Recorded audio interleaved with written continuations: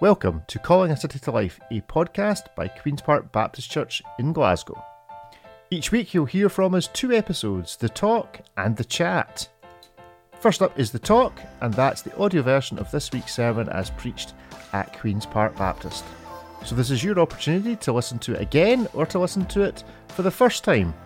And later on in the week you'll be able to tune in again and download The Chat, where we gather round and discuss in a bit more detail some of the issues and themes raised in this week's talk. Thank you for tuning in to The Talk. We hope you enjoy it, and we look forward to you tuning in again later in the week.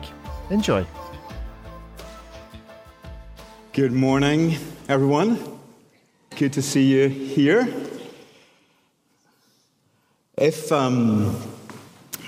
you've not been welcomed, let me welcome you. It's good to have you here. For those of you who are joining online, you're very welcome. And those of you at whatever time in the future you are listening to this on the podcast, you're welcome in the future as well. I want just for today to look at a particular passage that just speaks, I think, to the moment that we find ourselves in. You'll find that passage in 2 Timothy, book of 2 Timothy, and chapter 1, and we're going to read from verse 6. You'll find these words familiar. God's already been speaking them into our gathering today. 2 Timothy 1, verse 6. I remind you to fan into flame the gift of God, which is in you through the laying on of my hands. For God did not give us a spirit of timidity or fear, but a spirit of power, of love, and of self-discipline. So do not be ashamed to testify about the Lord, or ashamed of me, his prisoner, but join with me in suffering for the gospel by the power of God, who has saved us and called us to a holy life, not because of anything we have done, but because of his own purpose and grace. This grace was given us in Christ Jesus before the beginning of time, but it has now been revealed through the appearing of our Savior Christ Jesus, who has destroyed death and has brought life and immortality to light through the gospel. And of this gospel I was appointed, a herald and an apostle and a teacher. That is why I am suffering as I am. Yet I am not ashamed, because I know whom I have believed, and I am convinced that he is able to guard what I have entrusted to him for that day. Amen. Well, this message is a bit of a double header with last week. And so I want just to remind you very briefly of my contention that some of you actually even agreed with last week. That is that we find ourselves in a safety-first seatbelt culture. That we lead and we live often from a place of caution, not of courage. And I want to suggest that for all of us, because we live in this kind of environment, we can very easily find that we take on board the spirit of timidity, a spirit of fear of stepping out and doing something different, fear of speaking out and saying something different. But I want to begin this morning by highlighting one phrase that comes from this text that we read. God, verse 7, did not give us a spirit of fear. Fear is not a gift of God. It's not one of the spiritual gifts. It's not one of the natural abilities that God places within us. God did not give us a spirit of fear. Some of the commentators, at least the commentators that I read, and I haven't read all of them, but those that I read say that when spirit is mentioned here, it is the Holy Spirit. God did not deposit the Holy Spirit in us to generate fear. That's not what the Holy Spirit does. In fact, the Holy Spirit liberates us to be courageous. The Holy Spirit puts courage into us. And so even what follows in this message is not intended to induce fear. And I suspect that any sermon that induces fear probably doesn't originate, for the most part, in the Holy Spirit. This message is not intended to scare you, but to strengthen you. You see, the Word of God does not come to clobber us and turn us into quivering, hesitant, guilt-ridden wrecks. But the Word of God and the Spirit of God comes to set us free, comes to liberate us from the dominion of doom and death, and to deliver us into the promises of God. So when God's Word comes to us, it is to remind us that He is at work in the world, that He is bringing people old and young, rich and poor, from the ends of the earth to come and name the name of Jesus, to praise Him and what He has done, to celebrate Christ for all He has done for us. As Josh said at the beginning, God comes to make worshippers out of rebels. He is turning the nations to His praise. He is making worshippers from all peoples. And that is God's passion. It's what God in Christ gave Himself for. It's why the cross happened. It's why Christ, raised in power, conquering death, is at work. This is His passion. And Jesus says it in Luke chapter 12. Here's a great verse for you. Fear not, little flock, for it is your Father's good pleasure to give you the kingdom. Fear not. God's pleasure, His delight and intent is to give you the kingdom. My new friend, Edwin Friedman, who I quoted last week, and I'll not be quoting in the next few weeks, so this is the last chance. His book is called A Failure of Nerve. And it basically says that we modern people in the West need to reignite the spirit of adventure. Amen. Well, we're with Charmaine on that one. And he talks about this illustration of the great adventurers of old, people like Columbus, who sailed across the great oceans and across the horizon, not knowing if they would ever get back. Some of us are worried about getting back from work at night, never mind getting back from the ends of the earth. Unsure if, when they got to the equator, they would fall off the end of the earth. And yet, these are people of adventure. And so here we are this morning with a word that is brought to a leader called Timothy. A leader who has become weary in well-doing. A leader who needs to be reignited with what God has done for him. To step into what God has deposited in his life and live it out in his ministry. And we understand that this letter appeared in his inbox something after about AD 64. AD 64 was a time of intense persecution for the church, the brutal persecution when Nero literally torched Christians. I mean, torched, set alight. If you're thinking of a hostile culture, of a kind of aggressive community, this is probably it. And Christians were kind of dialing down their profile. Well, you would, wouldn't you? If you thought that that might happen to you. You certainly probably did not want to become lion fodder in a Roman stadium in those days. Last week we had Daniel who survived the lion's den, but many Christians in Rome did not. And Paul speaks to Timothy and he says, don't be scared, Timothy. Don't be scared, people.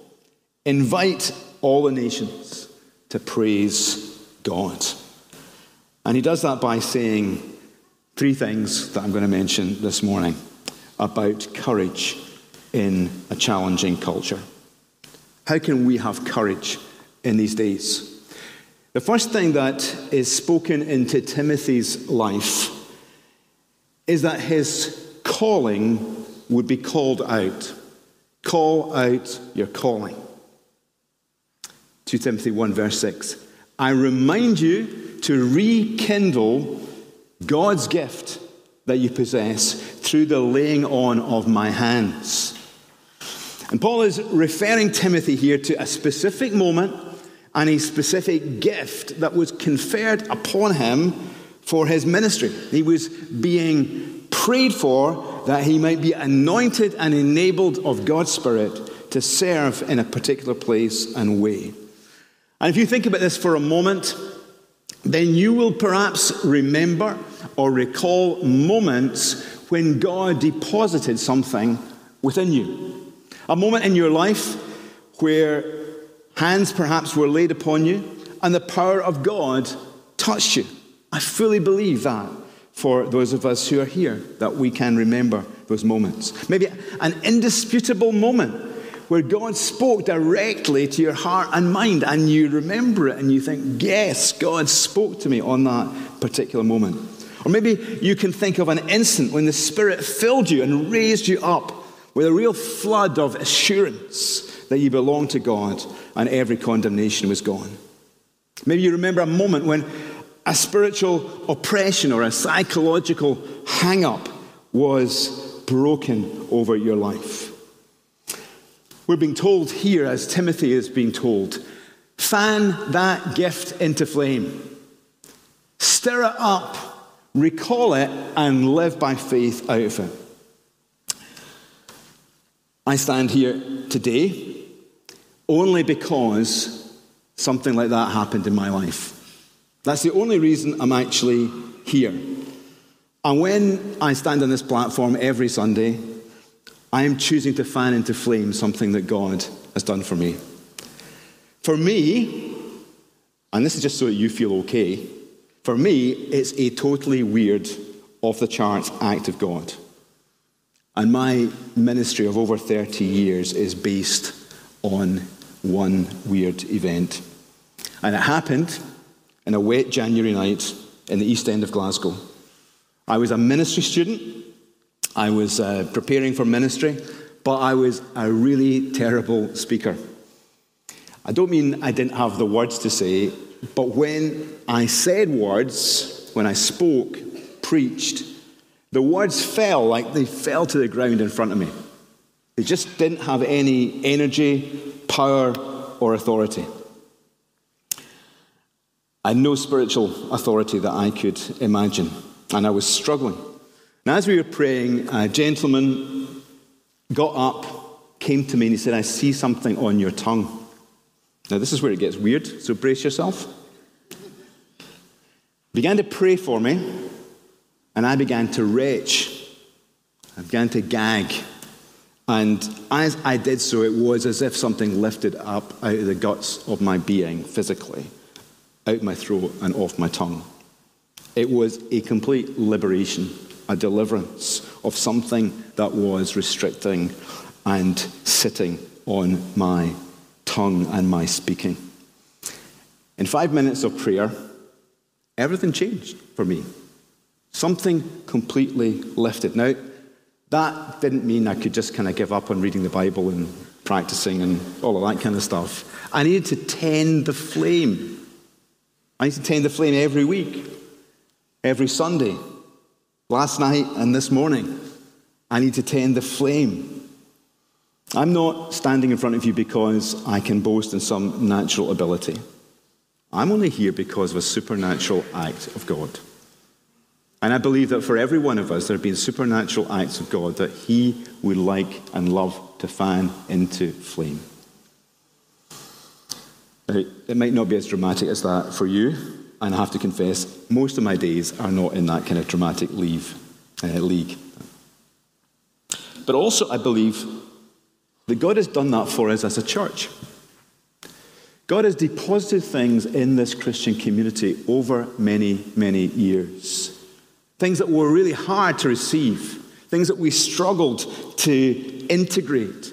Wonderful gifts that just kind of happened overnight and which we didn't really have to do very much about. And things that were really hard to do. We have a deposit. We have an inheritance that God has placed in us. People have come to know Jesus in this church community. People have experienced the power of the Spirit and started ministries from being in this community. And so we as individuals and we as a people, I want to call to fan into flame the gifts that we have been given. Do not deny, reject, or overlook what God has done in your life and in the life of this fellowship. Fan it into flame. The second thing that brought courage to Timothy was a confidence that he had in Christ's work. And we read just about this in verse 8. Don't be ashamed to testify about our Lord, but join me in suffering for the gospel, who has saved us and called us to a holy life, not because of anything we have done, but because of his own purpose and grace. This grace was given us in Christ before the beginning of time, but has now been revealed through the appearing of our Savior, Christ Jesus. Why can we have confidence in a hostile world? We can have confidence because God has already acted. He's already worked in grace. While we were still sinners, Christ died for us. So here's the thing. Whatever life throws at you, and life will throw some pretty horrendous things our way, whatever comes our way, God's grace is sufficient for us, for anything we encounter. All the resources that you need for life and for godliness are already deposited in your account. What God has done for us is available to us. We need to appropriate it by faith. We need to trust in it. We need to stand on it. We need to remind ourselves of the truth of it. But God has already acted and worked on our behalf in Christ Jesus. God has stepped into the fray of this world. He's mired himself in the mess that we experience. He's made himself liable for sin and death and evil. Not only has he placed himself in our place, but he has already rendered death defeated. And he has delivered all who place their trust in him from the consequences of death and sin, and brought us home to his embrace and his loving life. God is at work. God has achieved everything that needs to be achieved in this world. And he is at work to enable us and to empower us with his message. You see, the message of what God has done is not something that we take and then we have to persuasively communicate it by articulate words or by becoming a convincing debater. See, the message of the gospel already has power. I'm not ashamed of the gospel, says Paul, because it is the power of God for the salvation of whoever believes. You see, you have and we have within us the most powerful dynamic that exists in this world. And we need to step into that and trust that. God is transforming us. That we have a story to tell, a message of transformation. And when you came in this morning, you were given a slip of paper. And on that paper, we asked you to do two things. We asked you to place a message which said what you were like before Jesus. That might have been before Jesus this week. It might have been just something that you were struggling with this week, or it could be something way, way back. And then the other side of that piece of paper, you were to write something that God had done. I'm going to just take a couple of minutes just for you to do that. You might want to do it now. Just get the bit of paper out and write on it where you were at and what God has done. And then we're going to just respond and we're going to shout some of these things out. So make sure what you write down is not going to be of such a nature that you can't speak it out. It just needs to be a one word, 2 words. And we're going to try and say this together. Okay, how are we doing? You see, I'm not a teacher. I'd be giving you more time if I was a proper teacher. And I'm going to do a 1, 2, 3, and then we're all going to shout out where we were at before. And then I'm going to do another 1, 2, 3, and we're going to testify to what God has done. Does that make sense? Okay, 2 of us understand what's going on. The rest of us are concentrating very hard. And as we do this, we're just saying thanks to God for his power at work in our lives. We're saying thanks to God for the way his good news is transformative, changes us from the inside out. Okay, we ready? Ready? Okay, let's give it a go. So I'm going to do 1, 2, 3, say what it was like beforehand, and I'll do a 1, 2, 3, and you're going to shout out what it's like now or afterwards. Okay? 1, 2, 3, stressed. 1, 2, 3, freedom. Amen. Lord, we just thank you for what you're doing. We thank you for the way in which you are at work in our lives and for your power to transform and to change us. We thank you, Lord, that you've given us a story of change and transformation that is our stories. And we pray, Lord, you would just help us to share that with other people. In Jesus' name. Amen. Amen. Well done. So we stand on what God has done. We put our confidence in the work of Christ. And then the third thing that brings courage is as we make the message visible. In verse 10, but now made visible through the appearing. So now the message of Christ is made visible through the appearing of our Savior, Christ Jesus. For this gospel I was appointed a preacher, an apostle, and a teacher. Jesus made the good news of life and friendship with God visible. Jesus is God revealed to us. And Jesus on the cross makes the way to life visible to us. And we, like Paul, have this task of pointing to that message, of making that message well known and his work known. We are called to invite the peoples to praise him. We are called to send out that message. And because this is the beginning of a new session, a new season, and we have a particular vision, one of the tasks that we normally do at this time of year is just to remind you a little bit of the focus of that vision and of what we're about. Our vision is to call our city, the city of Glasgow, to life in Christ. Of course, we're very happy if you want to call any other cities to life, if you want to call any villages to life, families, but it just helps us to see that our focus is on the city around us. We do that as we pursue encounter with God. We believe in the transformative presence of God with us. Sometimes that's in the tough places, sometimes that's in the glorious and wonderful places. Sometimes it's when we gather together and we seek his presence, believing that when he is with us, he touches us and transforms us. But it's also as we encourage one another in relationships. And we want to be a community where we're building relationships. We believe that people are transformed and people grow and are supported as we bind ourselves together in relationship. And then thirdly, it's about engaging in bold outreach.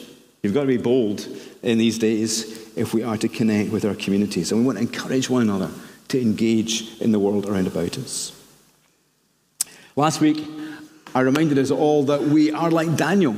We've been placed in strategic locations. But this week, I want us to lead you through some of the things that might support us as we engage in strategic places. And some of the things we're going to be doing in these next few months that I hope will be helpful to all of us as we seek to invite people from this city to praise him, to invite the peoples to praise him. And we've attached some stuff to the MailChimp this week, and I think there's some leaflets available as well after the service that you can just use to have to remind you of some of the things that are going on, to stick things in your diary so that you're not surprised when they happen. So, First of all, I want to just tell you a little bit about some of the outreach things that are happening in the life of the church. We have the amazing Alpha course. Yeah, you're allowed to cheer. Beginning on the 4th of October, 7 p.m. And we'd love you to begin to think about who you might invite to Alpha. I have to say, we've got a great team. We always have a great team, and this team is a great team. And they are eager, and they're experienced, and they're ready to go. So they will handle any friend that you have that you would like to bring along with real grace. And of course, you know that the content of Alpha is just brilliant. If you're not bringing somebody, we'd love you to pray for Alpha. You can pray for Alpha. Well, you can pray for Alpha anywhere you like. You can pray for Alpha in your life group. You can pray for Alpha in your kitchen. You can pray for Alpha. But pray for Alpha, please. If you are someone who has just recently become a Christian, then Alpha is a really great way of fanning into flame what God has done in your life. So please think about that if you have someone that you think would be interested in exploring Christian faith, or if you're very new to the Christian faith and wanting to get things kicked off. You'll hear a little bit more about this. No, you're going to hear a lot more about this, because we're going to have an Alpha Sunday. We've got a special guest coming on the 17th of September. That's 2 weeks' time. And all things Alpha will be happening on that Sunday. On the other hand, you may not be quite there, and you may have friends who are not yet ready to sign up for a number of weeks to explore Christian faith. And I want to just tell you about a couple of things that we are planning. We have, over the years, run these, we call them transforming nights, and they tend to be a night that you can invite friends along to, work colleagues. They're theme nights on a particular cultural issue that is present in the world around about us. And so this year, on the 24th of October, we're going to do something on science and faith. And then after that, we will be... And sorry, I should really say, we've got an astrophysicist coming. Okay, that excites. See, there's a certain scientific geek kind of community, and they're already excited about that. But we're going to have Professor David Wilkinson from Durham University with us for that. Now, that's going to be a perfect event if you've got curious friends, curious friends, that sounds really strange, doesn't it? People who are curious about Jesus or curious about science. Yeah, it'd be good to have those along. So that's the 24th of October. We also, in very, a kind of scoop of news, just kind of this weekend, we have secured the editor of Question Time. Some of you will know what Question Time is. Yeah, so he's going to be coming along as well. And we're going to do a night on truth in the world around about us, post-truth and society. So that's happening. Christmas is also coming. Don't want to get totally into that, but we will have a whole bunch of events. We're planning a Christmas ceilidh and some services. But do you know what? One of the best things you can do is just simply to get stuck into a life group where you can get some support. See Brodie. If you're not already in a life group and you'd like to join up, you can email him or speak to him.